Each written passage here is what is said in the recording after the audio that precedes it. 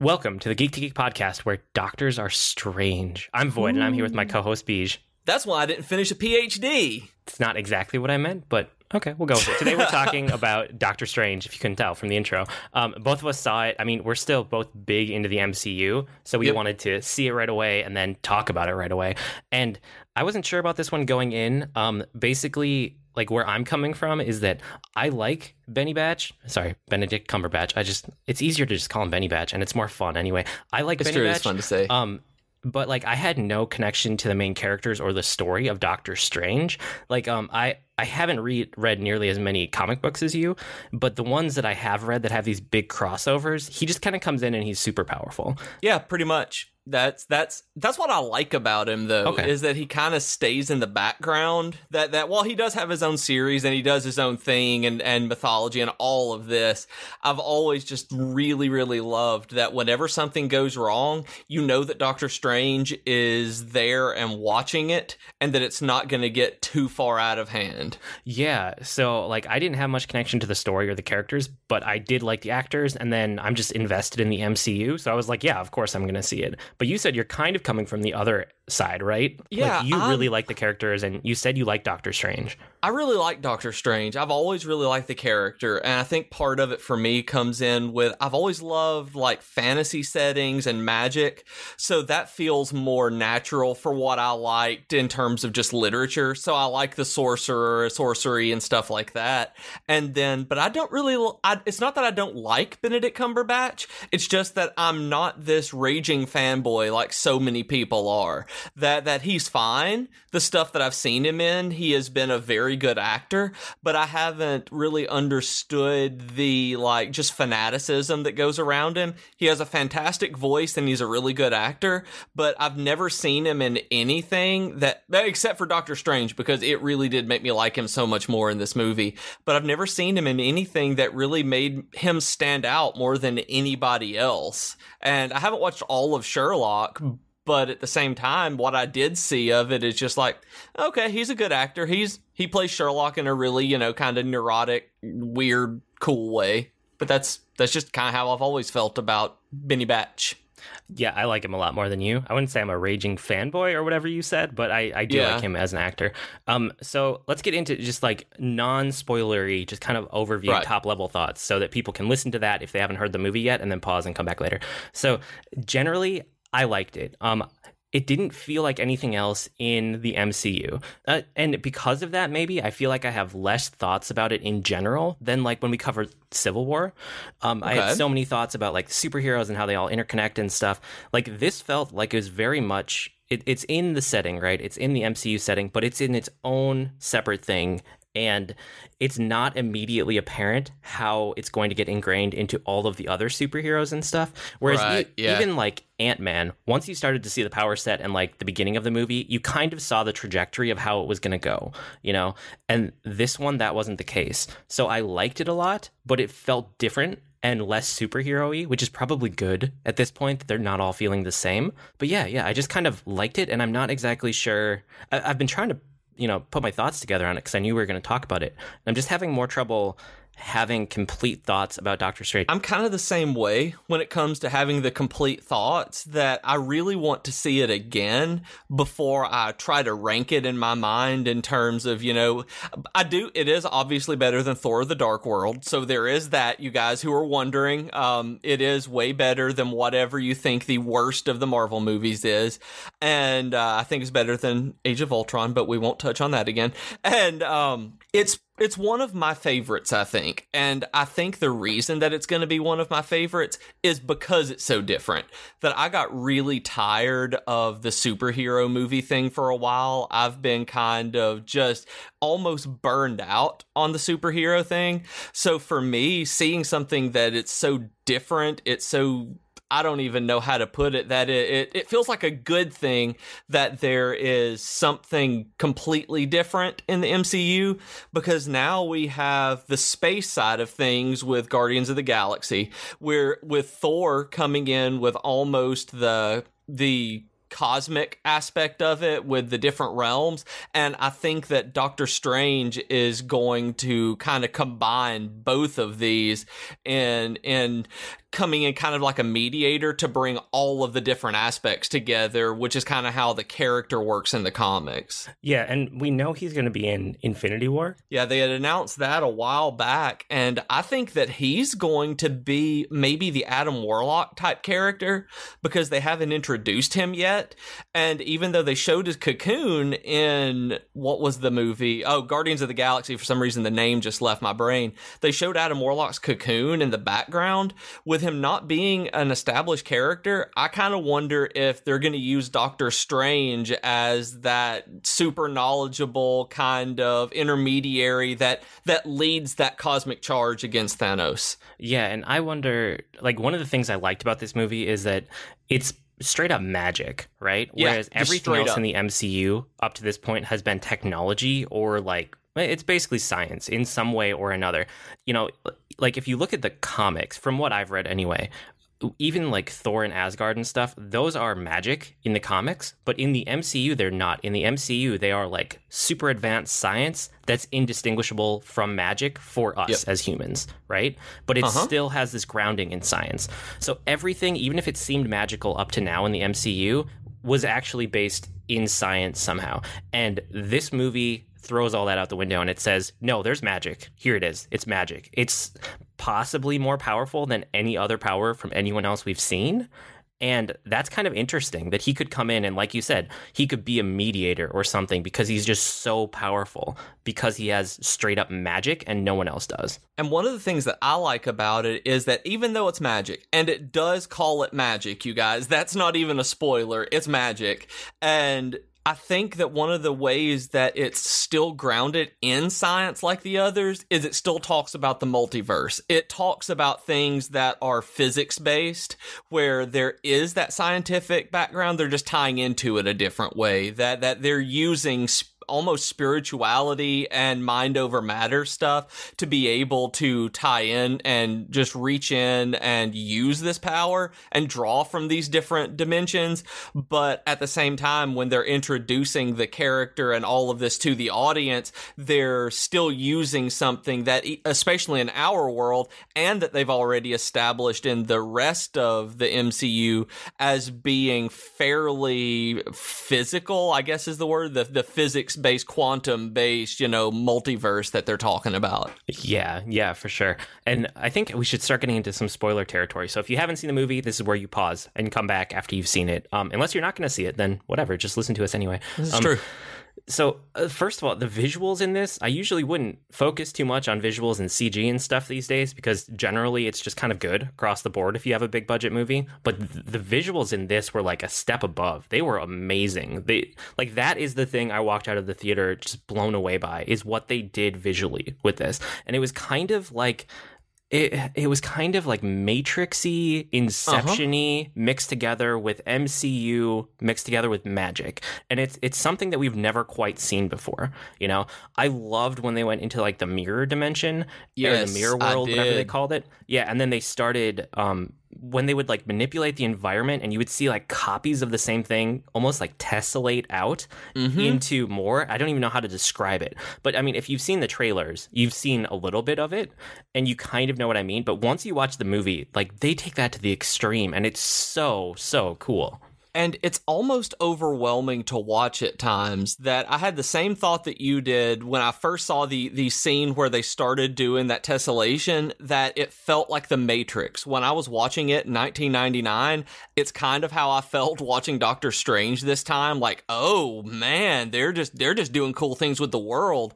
And then as it kept happening, as the fight scenes got more intricate, as they started using more advanced parts of that magic, it almost got overwhelming to watch and try to follow, where you couldn't focus on any one thing that was happening. You just kind of had to sit back and let it happen and observe it. And I really liked that. And I'm very glad that I saw it in 2D because of it. I think 3D may have been overwhelming and like just made me fall out of my seat and like destroyed my brain somehow. Oh man, yeah. I don't like 3D movies in the first place, but this one would be especially... like it would, I feel like it would just hurt your head with how much stuff they had going on. Like even seeing it in 2D, I saw it with my wife, and my wife said that in some of the fight scenes and some of the action scenes with the mirror world, she'd just close her eyes because she literally couldn't keep up with it. I understand why. Like, there were parts where I lost my bearings, you know, like not knowing who's going where and like how it's all interlaced because it's so trippy. And it's almost like MC Escher type of thing. Like, that's what I was going to say. It felt like a 3D moving MC Escher painting. Yeah. That was way more advanced than any of, like, you see those GIFs on the internet where they have that moving, but it's not like that. Like, this is taking that to an extreme where I am terribly impressed with the visual artists and the people who choreograph those fights and being able to direct that, because I don't understand how anyone could make that. Like, my brain doesn't work in such a way that any of that made sense to be able to do it on a computer with visual effects.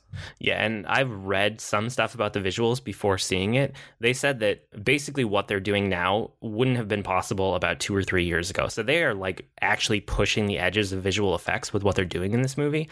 The other thing that was really cool that I read about was, you know how there are people who like professional dancers and stuff that do like pop and lock type of thing. There's a subset of those that do pop and lock style, but it's only with their hands and their arms. Okay. Have you seen those ever on like dancing shows or dancing competitions? No, not with just their hands. Yeah, I've seen that just because my wife watches some of those, and so I've caught them, you know, by walking by or whatever. They're very impressive. But like professionally, what they do are like arm and hand, like pop and lock is kind of the best way I can describe it. I don't actually know what it's called, but that'll get you in the ballpark. Okay. They hired groups of those professionals to come teach their actors what to do with their hands for the magic in this movie. And I think it shows because you can make a magic movie where the hand gestures do not line up with the actual like visual effects that come out of it. Yes. And this one, they totally do. It all works together extremely well. Yeah, there was nothing that felt hokey about it. There was no just, you know, it's kind of, I think that it's Howard Taylor from the Writing Excuses podcast who talks about hand-wavium, that it's just like, oh, I'm waving my hands and something happens. It never felt like that. When they were casting these spells, it was almost tangible the way that the energy was coming out when they had their hands in those particular positions. Yeah, it felt visceral sometimes. Yeah. Like, I'm thinking about when Doctor Strange is like, he puts his hands together in almost like claw-like way, and he pulls them apart, and there are like strands of gold between them. That's what I was thinking of too. Right? And then he doesn't quite have a fully formed weapon or spell or whatever, but he uses it and he swings it around anyway. It just felt like it had weight to it in a way that was super impressive. It's like almost like I could feel as a kid when I put my fingers in like Gak and pulled it apart. If you remember Gak, the Nickelodeon Gak or Floam, that's kind of what it felt like to me watching it. That would be the sensation that was in my head of putting my hands in slime and pulling it apart is really what it felt like. And it's weird to talk about a tangible physical touch when you're watching a movie, but that's what it felt like. It's just weird to talk about visuals for this long. You know, in the modern day, we're kind of just, we expect good visuals, but this one was a cut above, like no question. We're almost desensitized to those visuals.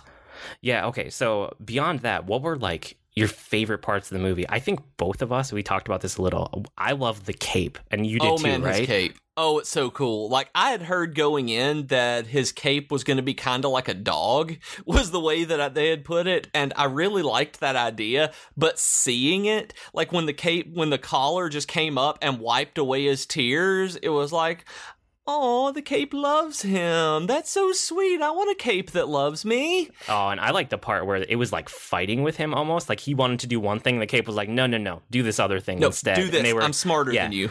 Yeah, I loved that when they're kind of going opposite directions because they weren't really working together yet. I thought that was amazing. It was super well done. That one thing that the MCU has done, I think, incredibly well, and that other movies have tried not really succeeded at, is giving inanimate objects personalities. That in Iron Man there was I can't even remember the name of it, but there was the robot that he kept in his garage that was always doing stuff and handing him stuff, it was laughing at him at times. It was joking with him, and it felt like it had a personality. And that's the way that this cape was as well, that it was, this cape has a personality, and from the very beginning, you know exactly what it is, and it's going to be a bigger part of those movies. I feel that's not quite just comic relief, is that it's almost a teacher to him, like when he did the stuff with the zealot that I can't remember his name. I just want to call him Dormammu, and I know he's not. Mads Mikkelsen's character, when he threw the armor stuff on him that kept him immobilized. Yeah, it was cool. I thought the cape was very well done. So it'll be interesting to see if they keep doing that in the future, or if they're kind of like a team now and they don't really bring it up again. But it played so well, and like it gave some good humor too when you needed a little bit of comic relief in there. So I wouldn't be surprised if they keep doing stuff with the cape as they bring Doctor Strange back for other movies. I think so, yeah. The other part that I loved, that was probably my favorite part of the movie, was the confrontation with the final boss, with Dormammu. The way that he ignores like the obvious fight on the ground that you think is going to happen between him and the other guy with the crazy eyes, and instead he goes and he flies into that like dark dimension and takes on Dormammu, and he puts him in a time loop. And I just loved it. He just gets killed over and over and over, but he has him trapped because he's looped time in a place that doesn't have time. And it was just this super clever way to do a final confrontation that didn't feel like the same confrontation we've seen a million times between superhero and supervillain, you know? Exactly. That was my big problem with Ant-Man, that Ant-Man felt like Iron Man 1, but was just a little bit different. And that was one of the things, you know what Yellow Jacket's going to do. You know that they're going to have this fight. You know that that's the big problem, I think, in Iron Man 1 and Thor, all of these, where there's just this almost evil version of them that they're fighting. And then you get to Doctor Strange, and he never fights the big bad guy. The big bad, he beats because he's smarter and tricks. And that's the kind of character that I've always really connected with, the one who can outsmart the villain. I mean, that's why I've always liked Batman, is because he's the world's greatest detective. That's why I like Ben on Lost is my favorite character, because he's smarter than everybody else. And then you have Stephen Strange here, who is just, he outsmarts this dark god by, like you said, bringing time into a place that doesn't have time, and it's fun to watch. You're never expecting, or at least I was never expecting him to punch this big demon in the face. I was never even really expecting any magic to be thrown at that point, because it's just like, that's not who he is as a character. Yeah, it worked super well for me. I love the time loop. And then actually, like you said, he never fought the guy they set up as the big bad, but they did. They had that really cool fight scene where he was reversing time and everything was repairing itself, but him and the other guys were pulled out of time so they could fight while the background was like repairing itself. Dormammu. He never punched Dormammu in the face or actually fought him. Yeah, he fought the Mads Mikkelsen guy, the zealot. Yeah. Cool. But I mean, there were so many cool scenes and so many good visuals. And I really like Tilda Swinton. I mean, I'd heard a whole lot of controversy when they cast this movie that instead of having an Asian playing, an Asian, that they made Tilda Swinton one of the most androgynous white people in the world, playing the Ancient One.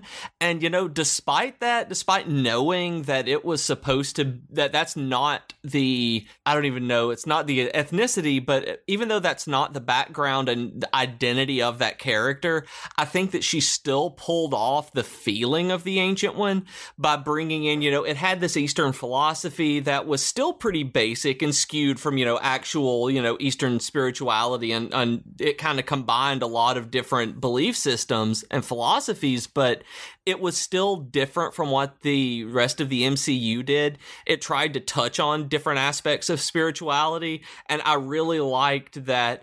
I felt something for her in this role, that a lot of times you have the mentor, the wise old person that, you know, you have Gandalf, you have Dumbledore, who are all very similar in how they're leading the hero and teaching the hero, and she felt different to me than that. So I really appreciated it, how it was not just the typical high fantasy style of mentorship, that she was doing things that were just different than in the MCU. Yeah, I thought she was fine, but like afterwards, thinking back on it, it's like, why couldn't they just find a good Asian actor? They could. There are plenty of great Asian actors out there. Like, and the MCU, they haven't done too bad with diversity. They need to do better, though. They need to do better. They don't have enough women in general, and we're finally starting to see like more minority stuff with like Black Panther and the Black Panther cast. We'll see how that one ends up being, but it's looking positive from the outside.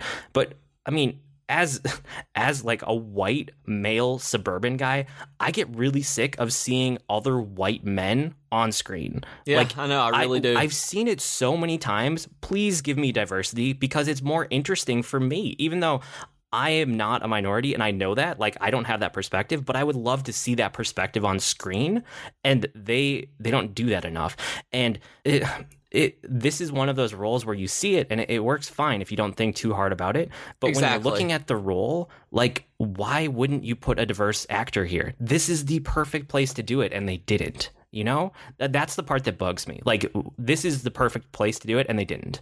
Yeah, it seems like this would be the almost default, that you have an Asian character who can play this, and you don't get an Asian actor doing it. And that's actually one of the issues that I have with Iron Fist coming up on Netflix, that the trailer, I don't like Loras Tyrell playing Iron Fist. I look at him, and it just doesn't feel right. He's not, in the trailer at least, and maybe in the show I will buy in completely, but I really get tired of the white savior narrative, and it feels like that's what Iron Fist is going to be, and I don't want that Marvel is better than that. We as a society are better than that. I mean, not to get too political, but I mean, you look at this kind of media, you look at how well Marvel has done in other aspects of it, you know, with the Black Panther and the casting in that movie, that, like you said, we'll have to wait and see how it actually pans out. But why would they not cast Asian people in these roles? As far as Iron Fist goes, like, I really try to reserve judgment until I've actually seen the work that comes out. So we don't know what that's going to be. We've only seen a trailer. Just like I didn't try to judge The Ancient One from any of the Doctor Strange trailers. I waited until I saw the movie completely before I weighed in on it. Because sometimes it's easy to get overzealous about, like, this should be this character or this actor, or that's a bad casting. And then you see it and it works. But I understand your reservations, and it might totally pan out that way. I just, until we see it, like, I don't really want to weigh in on it or one way or another. I may completely buy in whenever it's on there. I may be like, all right, they did a good job on casting this, but it's still like, I don't know. I didn't like the trailer to Iron Fist, and that may be part of what's doing. It's like, boy, this looks like the kind of movie I wouldn't watch. Yeah. Oh, well, okay. So back to, like, favorite parts of the MCU. Right. I'm glad that she worked for you for The Ancient One. But the other thing you had mentioned to me, which in hindsight I liked it a lot too, was that OR fight with the astral projection.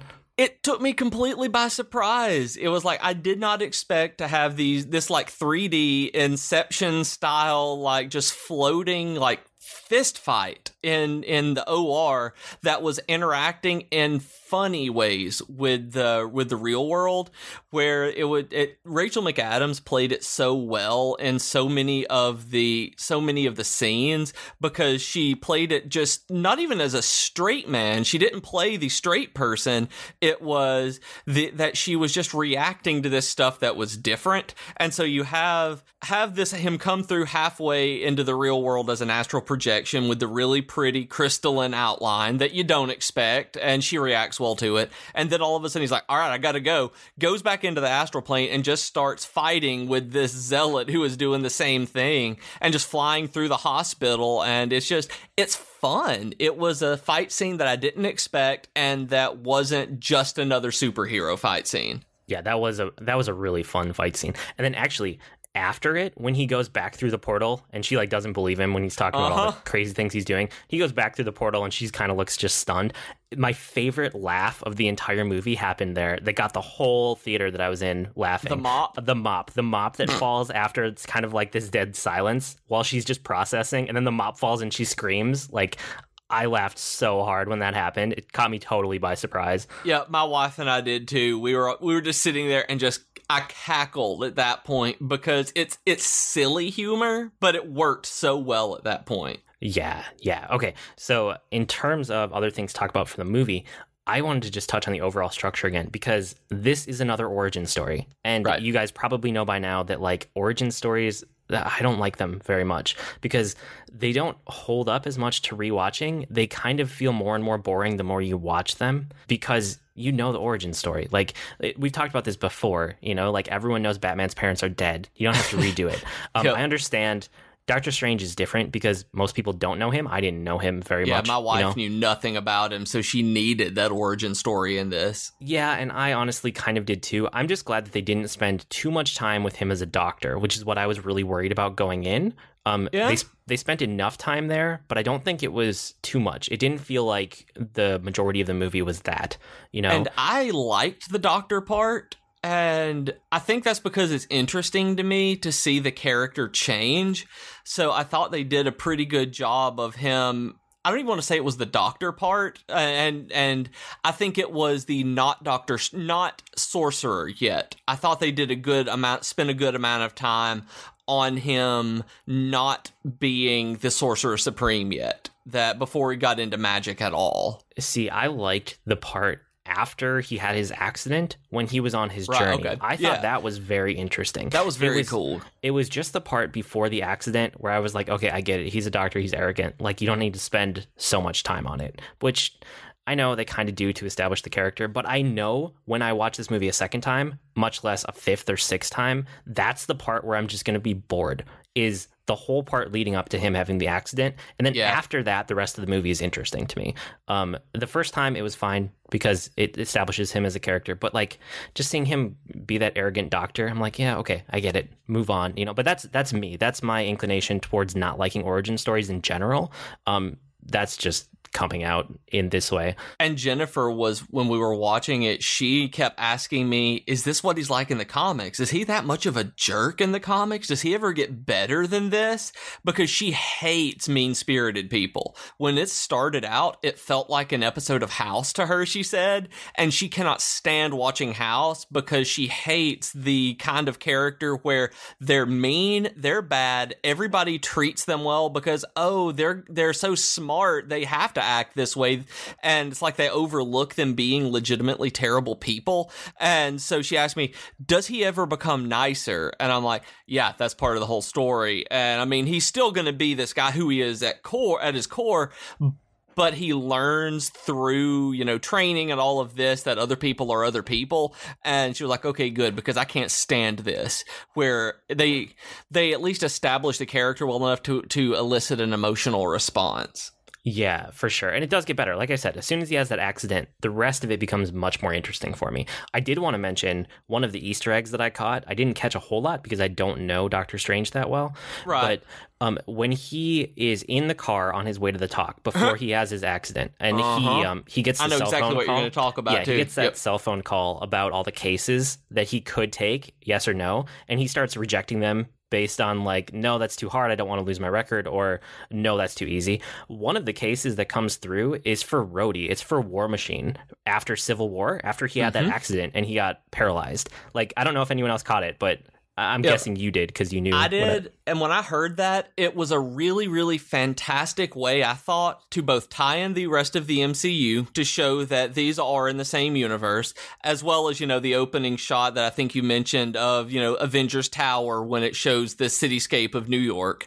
And it had that. And then with the War Machine thing, it was like, this gives us a timeline. This shows us where this falls in terms of all of the other the other stories. So we know that when he comes into Infinity War, he hasn't been doing this for 15 years like Batman had in Batman vs. Superman, where it's, he hasn't already had his entire career of doing this, that this isn't at the same time, right after the Avengers got together. It's like, no, this is after the fallout of Civil War. So we know that he is going to be dealing with these same things, that chronologically we know where it is. Yeah, chronologically, he's basically right where we are, which is great. Yep. The movies have come out basically in the same timeline, and they've been good about that ever since there was some point where they finally unified all of them into the same correct timeline. It was sometime around Iron Man 2. There were some movies. Yeah, if you look at the actual timeline, there are a bunch of movies that overlap right around Iron Man 2, and I think it's Thor 1 and Iron Man 2, something like that. There are a bunch that happen in a very compact period, and they did that so that they could kind of line everything back up.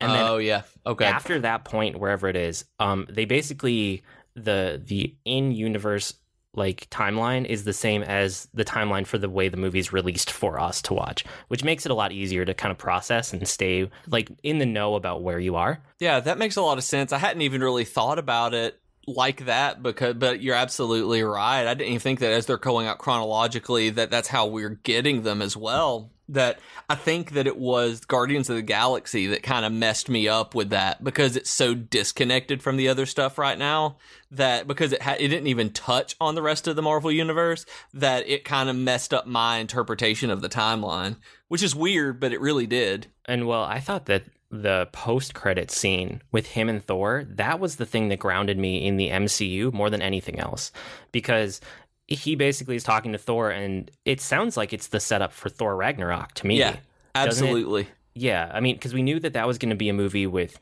Thor and Loki and Hulk, right? Yes. Those are kind of our main characters for Thor Ragnarok. And that little talk between Strange and Thor, it gave us more of the premise. It sounds like the premise is it's a hunt for Odin, because Odin is missing. And Doctor Strange is going to help. So I hope that he makes a cameo in the movie. It seems like he will now. I don't think they would have that scene if he wasn't, which excites me because I want to see more of this character. But yeah, I think I want to see more of that character. So I think them showing that, it excites me because I like Doctor Strange so much at this point. And I don't think he'll have a big scene. I don't think he will have a huge impact on the story or, a long arc in it, but I think they're going to have him in there just to show, hey, yeah, he's helping out doing this with Odin, or have when they come to New York or something like that. And then the only other thing that I really wanted to mention from the movie was the Infinity Stone. That took me totally by surprise. But it me too. Okay, because I don't know much about the Infinity Stones or that storyline or Thanos. I've never read those comics. So when they said that you don't want to walk around with an Infinity Stone around your neck, when they were talking about his time manipulation necklace at the end, I was Eye of Agamotto. Yeah, I was like, oh, that makes a lot of sense. It's super powerful. But I just, it actually surprised me, which is good, because a lot of the other Infinity Stones, it was like, oh, that's an Infinity Stone. It's obvious. They'll reveal it eventually. And that was the thing in I guess it was the Avengers that I was like, yep, Loki's staff, that's an Infinity Stone. I knew it from the beginning. And then you have, obviously, where they're getting the Infinity Stone in Guardians and doing all of that. But this one really did take me by surprise, because it never even crossed my mind that it was going to be the Time Gem.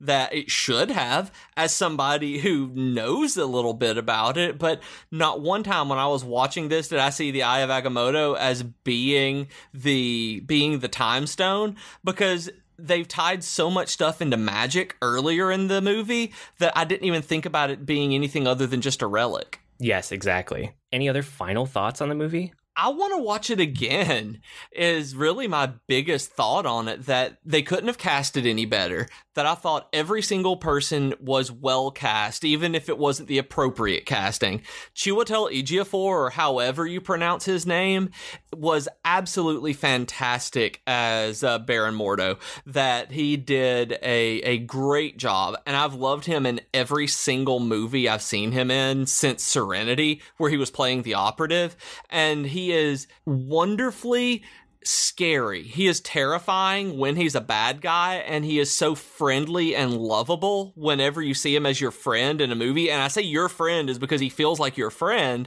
and then he's got that grace and class of the kind of villain that you want to watch, and that he is following, and he's the kind of villain that you watch that has this level of class that it feels like he's doing what is right in his own mind, that he's not megalomaniacal, he is not psychotic, he is following his principles even if you don't agree with it, where you don't ever feel as though he is a threat to you because he is terrifying, and like he's not the Joker, but you watch him and you're like, oh, I'm scared of him because he is planning out every last thing because he believes in this, and that makes him even more scary. That he's wonderful in Serenity, and I loved him in this. Yeah, and I think it really worked for me because I don't know the Doctor Strange story at all. So I didn't know that, like, I looked it up afterwards and he's a villain, right? Yeah. But I didn't know that going in. So I didn't see him as a potential villain until that very final post-credit scene. And I was like, whoa, he went rogue. What's going on? So I went home and I Googled it, and then it's obvious, like, oh, he's one of the villains that Doctor Strange goes up against. So they basically set it up so that whenever they have Doctor Strange 2, whatever that ends up being, he can be the main villain. And it could be really good. And the same thing happened to Jennifer when we were watching it. She was like, so is he always a villain? And I was like, oh yeah, I knew, you know from the beginning he's going to be a villain if you know anything about the story. She's like, I got nothing from that. I got nothing that he was going to be until he did. And I think that's a wonderful way of casting and acting and writing, that as you're watching it, if you know it, like if you're me or you're Rob, you see him going down that path throughout the movie, that there's always that bit of darkness kind of seeping in where his beliefs are being questioned and coming into question. And then in that post-credit scene, you see why, you see what it all came to. But if you don't know it, like you and like Jennifer, where it's like, oh, that's a good idea. That it still makes sense, but on further rewatch, you can watch it and see it making more sense. Yeah, it's just cool that they're finally getting to some of these lesser known heroes, that it's not this huge cultural thing. Like, we all understand Batman and Spider-Man and Superman. Like, now that we're getting out to some of the, I wouldn't call this like the absolute fringes of the comics, but this is off the beaten path finally. So there are a lot more people that don't know what to expect, and that makes for fun in a movie, when you can't predict the whole thing. And I think that was one of the reasons I liked it a lot, was that I couldn't predict it. Like, some things I could. I mean, you've seen enough stories, you've seen enough movies, like, you understand how stories work. There were enough things in here that I couldn't just guess ahead of time, that it made it a lot more fun for me. Which always makes it more fun. I've never been the kind of person, when I'm watching any kind of movie, I don't want to figure it out early. I don't want to sit there and know what's going on so that I can look at the people I'm with and be like, oh yeah, I called that at the beginning, because that removes the fun for me. I don't try to solve the mystery in a murder mystery. I don't try to figure out the twist in an M. Night Shyamalan movie, because I want to be surprised. I've paid my money to spend 2 hours of my life being entertained. I don't want to be cynical throughout the rest of the movie. And see, the way my brain works, I can't help but work a problem that's put in front of me. So most movies I predict before the end. And that's just the way it is. It doesn't mean it's a bad movie or that I don't enjoy it. But when there's one that actually does things that surprise me, I just enjoy it so much more because of that. So I can see that. Yeah, we both like Doctor Strange a lot. It was a lot of fun. I do want to see it a second time at some point. I might wait for it to come out on video, though, just because getting a babysitter and stuff takes a lot of work. But yeah, with that, we still have our geeky offer of the week before we get into other stuff. So if you haven't tried GameFly yet, we still have gameflyoffer.com/geek. You can get GameFly games. It's just a game rental service. They send them to you in the mail. You send them back in the mail. It works like Netflix DVD plans used to.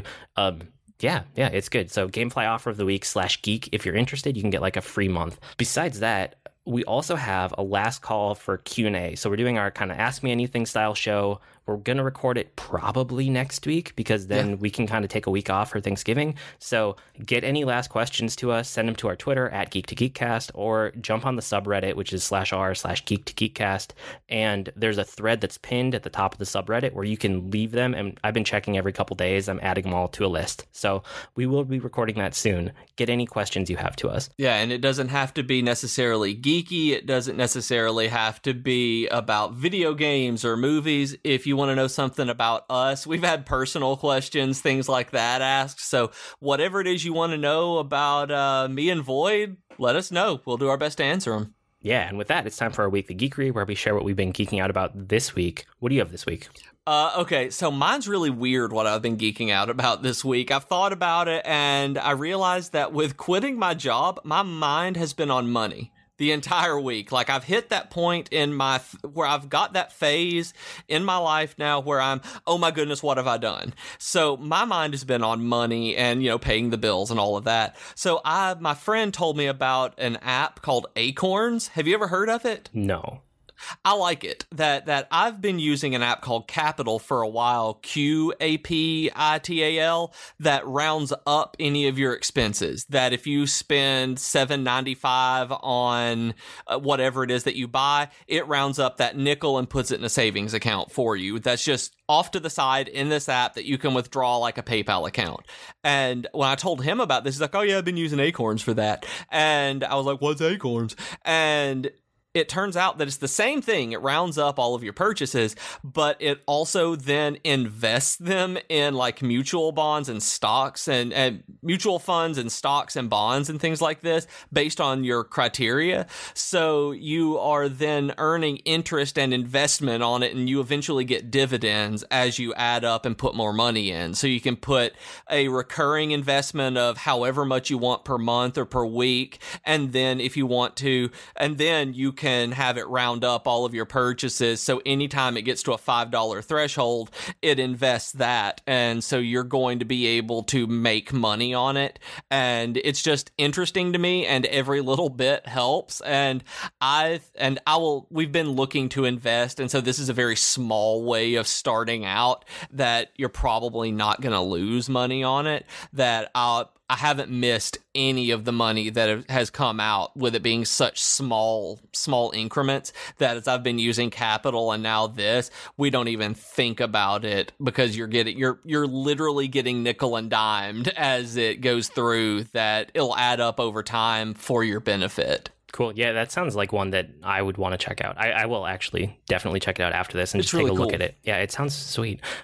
For me, I'm actually approaching like the end of what I wanted to accomplish with my GameFly subscription. Now that I've had it for it's getting close to 3 months, I've been through almost 50 games. And that's insane. I turn them around super fast. I know you do. And so I started with the 2-game plan, and then I moved up to the 3-game plan so I could turn them around faster. But I'm getting to the end here, and I'm almost ready to cancel it and then wait another 6 months to do it again, or maybe even longer. Yeah. Kind of like what I do with Marvel Unlimited is what I'm thinking. Where every once in a while, I'll pick it up and then I'll just catch up on what I've been meaning to catch up on. And so I was holding out because there were a bunch of November games coming out that I wanted to check out. So I'm almost to the end of those. Like I said, last week I had done Battlefield 1 and Titanfall 2. And then this week I grabbed Call of Duty Infinite Warfare, which you and I were texting about a little bit last night, right?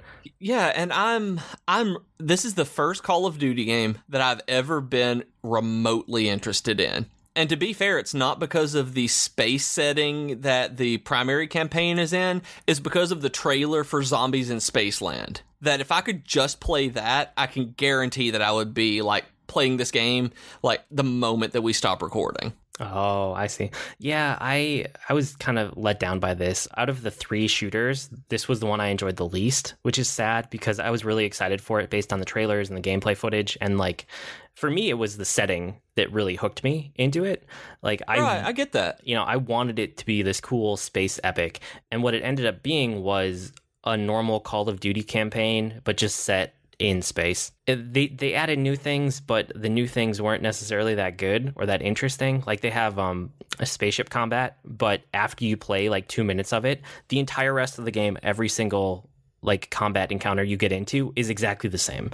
And it's just all the space combat feels the same. The other thing is that for having such a cool setting in space, it's amazing how much of it ends up being turned into just corridor after corridor of kill these guys. And it feels so on rails compared to the other 2 games that I had just played. Titanfall 2, it kind of is on rails, but it doesn't feel like it because they have bigger areas that are open to explore.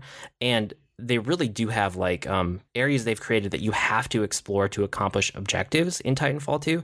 And then Titanfall 2, it just does different things with every level. It has, I wouldn't even call them a gimmick, but it would have like mechanics that are unique for each level. Okay, that makes sense. Yeah. It's kind of like those games where you pick up a mechanic and slowly master it over the course of a level, and then you put it down, and then the next level is a new mechanic that you pick up. Titanfall 2 is that, and then towards the end of the Titanfall 2 campaign, it's bringing all these mechanics back together to show your mastery of them. Call of Duty Infinite Warfare, it felt like I was on rails. It was just shooting down corridor after corridor. You never get a very big open area to explore. You never feel like you can, I don't even know, like go out and just explore a little bit or approach it in your own way. That's more what I'm thinking. Like Battlefield 1, it has these huge open battlefields, right? And you can approach these in so many ways. Like if you're approaching a city or approaching trenches or whatever, you can approach it in a number of different ways. And I did. Like if I would try one way and I would fail, I would go completely a different way around. Like maybe I would attack from the other side, or I would try stealth where I tried like frontal assault, or, mix and match. When I was playing Battlefield 1, I really felt like I could play it the way that I wanted to and just keep trying different things. Call of Duty, when I died, it was because like I wasn't undercover enough, and I just need to do the exact same thing again in the exact same hallway again to kill the exact same enemies again. Oh, so there was like, I love your text about this. When I asked you how it was going, when you said it was like the shiniest, most polished, soulless shooter ever. And yes. Like as soon as you said that, I knew what you meant. I knew what that game would feel like to play just with that one sentence. Yeah, it doesn't have a soul to it. It doesn't feel like there is an author that's driving like a real meaning behind the game, right? It feels like they just took the Call of Duty formula and plugged it into space, but they didn't really push anything. Any of the like big set piece moments or big dramatic moments of the game where it feels like it should have impact, they take all the control away from you. And they make you look where they want you to look, or they put your ship on autopilot and you can't control it and you just have to watch. It's like they don't trust the player enough, Do you at least get like the active, I can't even remember the name of these things. I hate them. Like in Tomb Raider where you have to press a button at the right time to get through it. What are those called? No, they don't really have those quick time events. Yeah, quick time events where even in the big set pieces, they don't do stuff like that to make them mildly interactive. The most that they'll do is have you like hit the melee button or like or jam on one button over and over and over again. Like, hit square, keeps hitting square. If you hit square enough, maybe you'll do this thing. Oh, look at that. And that's good game design. And so I played through the entire campaign hoping that it would open up or get better or change, and it didn't. The other thing is I played this in like 4 hours, maybe 5 hours. I beat it last night. I beat it in one night, in one sitting, no problem at all, beating in that amount of time. So I play first-person shooters for the campaign, so I was very let down. But this isn't to say that it's like a bad game. If you are a Call of Duty person, and if you are, right? I'm sure there are listeners that buy Call of Duty every year. They might not even touch the single-player campaign. If they do, they're going to do it like I did in one night and then ignore it forever because they're going to play the multiplayer for the next year. Of course. The multiplayer is still Call of Duty multiplayer. If you like it, you're going to like this game. It didn't look like it was doing a whole lot new from the last one, which was, Black Ops 3 or Advanced Warfare? I honestly don't know. Yeah, it didn't look like it was doing a whole lot different, but the core Call of Duty multiplayer gameplay is there. So if that's why you pick up your shooters, you can pick this one up safely. Like, you'll like it. It's the same thing, right? That's just not why I go to them. So Call of Duty Infinite Warfare, very mixed feelings for me. After playing all of these shooters, I kind of want to go back and replay Battlefield 1 because it was so amazing for me. That's a game that, based on what you've told me about Battlefield 1, that when it gets super cheap on either GOG.com or Steam or something, and I mean super cheap, there's a really good chance that I'll play that because of how you've described it. Well, I didn't even mention, I know I told you this in text, but I don't think I mentioned it on the episode last week. Battlefield 1 is done as a series of vignettes in different theaters of war. So you have some stuff that's on the ground, but then there's a whole campaign that's basically flying and being in the air. And then there's a campaign where you are a tank driver, and it's all about dealing with a tank and dealing with the mechanics. And there are some levels where you're a tank. There are other levels where you have to get out of your tank for various reasons that tie into the story, but it's still about the tank. Then there's a whole like theater of war that's Lawrence of Arabia, and you are a rebel who's working with him, and you don't get any weapons. You have to steal all of your weapons through playing the level, because that's what the rebels did. They stole the weapons to be able to fight back. And all of these little vignettes hit me super hard, especially the tutorial. The tutorial is African American soldiers who are fighting in the trenches. When the tutorial starts, it says like something about how World War I was super deadly, super bloody. You are not expected to survive, right? Oh, yeah. You did tell me that. And I thought that was just trying to drive home the impact of World War I, because it was a horrible conflict. But it actually ties into the gameplay of the tutorial. You are put into a soldier with a loadout, and it gives you a couple of controls. It's like, use this stick to move, use this stick to look, and then shoot, right? The very, very basics. And you play as that character until your trench gets overrun and you die. And then it gives you that person's name, the date of birth, date of death, and then it zooms over to another character in a squad nearby with a different loadout, and it gives you a little bit more of the tutorial. It's like, it might give you a guy where you're stuck in a building and it's like, hit this button to crouch to get out of here, and then you go back into fighting until you die again. And it does the same thing. It does that kind of fade out, and you zoom over to another character. So you get the tutorial through a series of loadouts and a series of characters as they die in front of you. And it had a huge impact on me. So that would make me so sad. Like, that would affect me on a really deeply emotional level that I'm not sure how I would handle that. I think that's the point. I think that's why Battlefield 1 had such an impact on me, is because it was actually doing things that felt impactful. And that's a cheap way to get out. It impacted me because it felt impactful. All of the narratives felt very personal in interesting ways. And because of that, it affected me a lot. Yeah.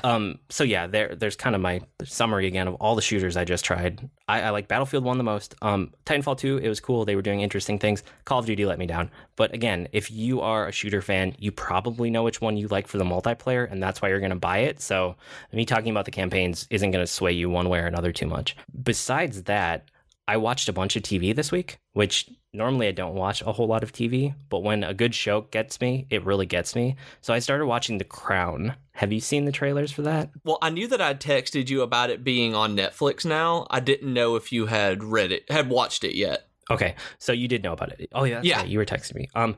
So I've watched about half of the season, and it's really good. I like it. It's a British drama, and it's kind of reminds me of Downton Abbey a little bit, because some of the time period isn't too far off of that. I don't know. It just has the same vibe of Downton Abbey, which is a show that I loved. It's this like British costume drama, but it's about the characters and the situations they're in as like high society in Britain. So this one is all about the Queen, and it's about her becoming the queen at a young age. It's the current queen in the world right now.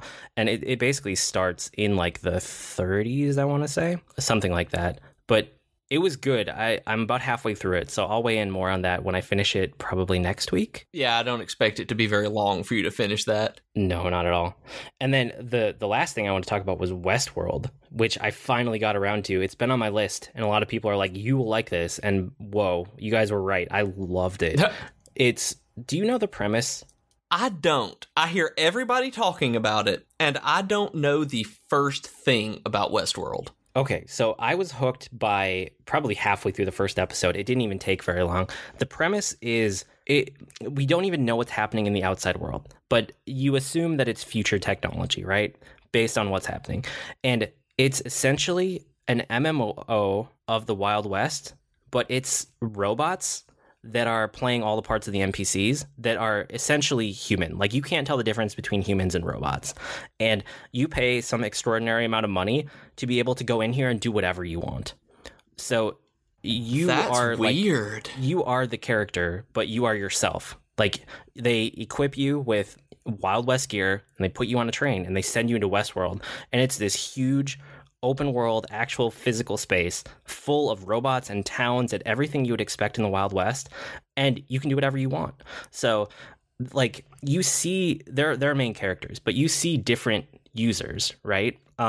Basically, they call the robots hosts, and then like what you would think of as the user or the character or the real people, those are the guests. Okay, so it's kind of an MMO, but it's kind of like Disney World. Like it's a theme park, and you know it's a theme park walking in there. Does this interest you at all? Yeah, that dadgummit.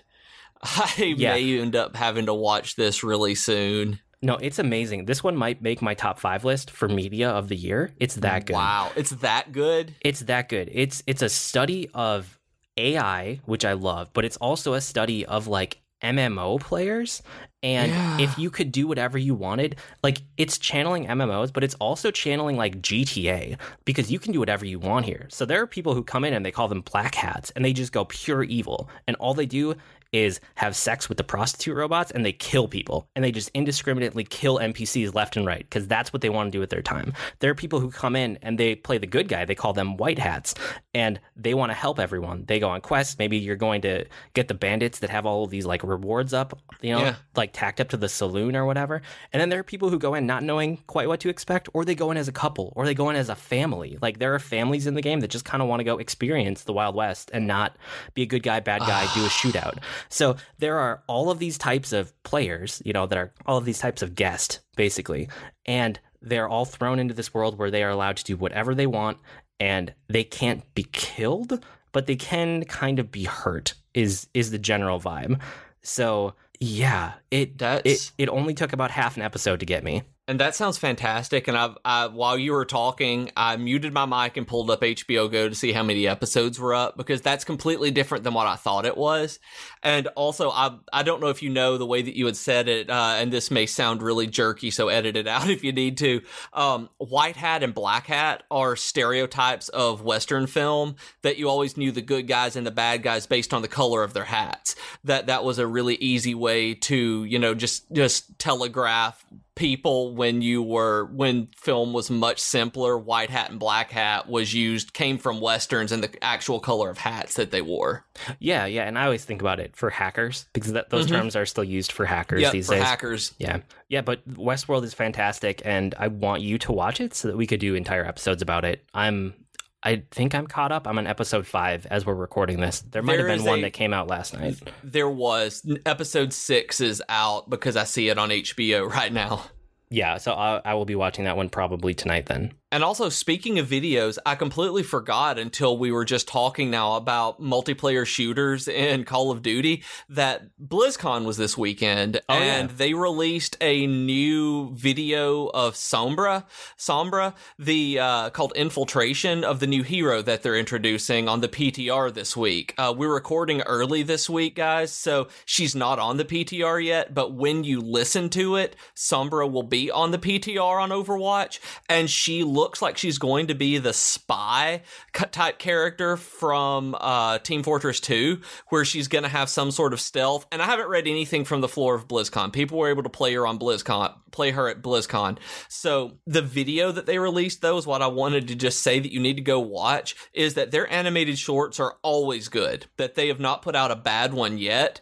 And the Infiltration short for Sombra was freaking tastic. It really made me want to play this character, not because of her mechanics, but because of I think I'm going to really like her as a character. So go watch Infiltration if you haven't. Have you watched it yet? Did you get a chance to check out the video? I did. So I watched the short, and the shorts are always fantastic. And then I actually went and I looked up the abilities because they posted them for her. And she seems like an interesting character. She has like machine gun pistols, which is whatever. But then her abilities are stealth. Like she can go invisible. Right. Like the spy could. And she has she can throw down like a teleporter beacon anywhere she wants, and then she can teleport to it when she wants to. So you could throw one down in a safe spot, go charge into the enemy, and when you're about to die, teleport back. Or so kind of a better version of Tracer's time rewind. Yeah, or you can use it as mobility. So you can throw it up somewhere you wouldn't normally be able to get to and then teleport to it. So there are multiple ways to use it. And then the thing that's really interesting about her is she can hack things. So she can hack health packs so the enemy team can't use it. But more importantly than that, her hack, if she targets a player, they can't use their abilities for a little bit. Oh, that is awesome. Yeah, so her ultimate is to hack everybody in an area of effect. So what people are thinking is that a lot of the metagame of Overwatch right now is stacking ultimates. So if you get stuck and you can't make any progress, your team basically just saves up all your ultimates, and then you go all attack together and you all hit the Q button and trigger your ultimates.